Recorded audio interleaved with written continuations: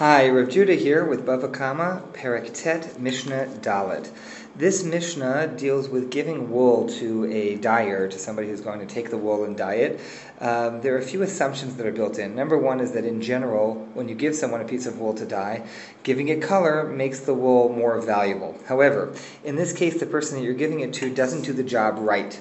And there's going to be an underlying question throughout the Mishnah. When they do it wrong, do they do it wrong and they've ruined your property? Is there some sort of a thief and they owe you for that? Or no, it's they didn't take it, they didn't destroy your property, you gave it to them to do something and they took it and they didn't do it quite right, and so you don't have to pay them the full money, but okay, so here we go. Hanotein semer letzabah v'hikdichatu yora.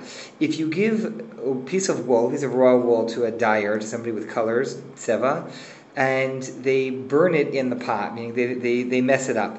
Notin lo demei tzmaro. So then the person who's doing the work has to pay you for the value of the wool. They've destroyed it, and they keep whatever's left, but they pay you the value of the wool that you gave them.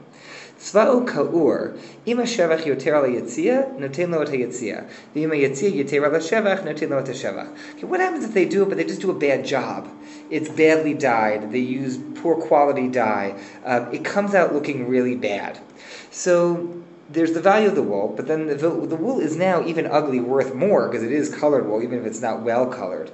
So if the value of how much it's gone up in value is more than the amount of what you owe the person for their efforts, then you just pay them for their efforts, meaning you as the owner of the wool get the upper hand, and so you pay them the lesser of how much your wool went up in value or how much your agreed upon wage was. You pay them the wage, but that's it.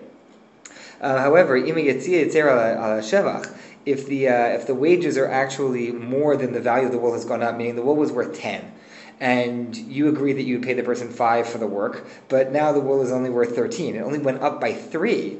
Then what you do, noten lo teshevach, you just pay the 3. And you pay the lesser of the amount that either the wool went up in value by being dyed or the agreed upon wage for the work because they didn't do the job well. Adom shachor adom. Let's say you agree that the agreement was that they would dye the wool red and instead they did it black, or you agree that they would dye the wool black and they did it red. What happens now?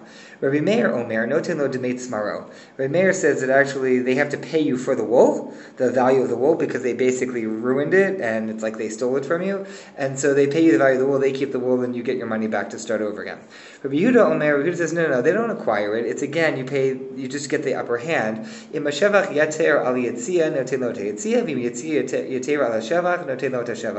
basically figure out whether the amount by which the wool went up. You wanted red wool and you got black wool. You wanted black wool, you got red wool. Let's go with the first one. You wanted red wool, you got black wool. So it's not what you wanted, but it is more than it was worth originally, and so therefore you figure out what's worth more: the amount by which the wool went up in value by being now black wool, dyed wool, or the amount of the wages, and whichever one is less is what you pay.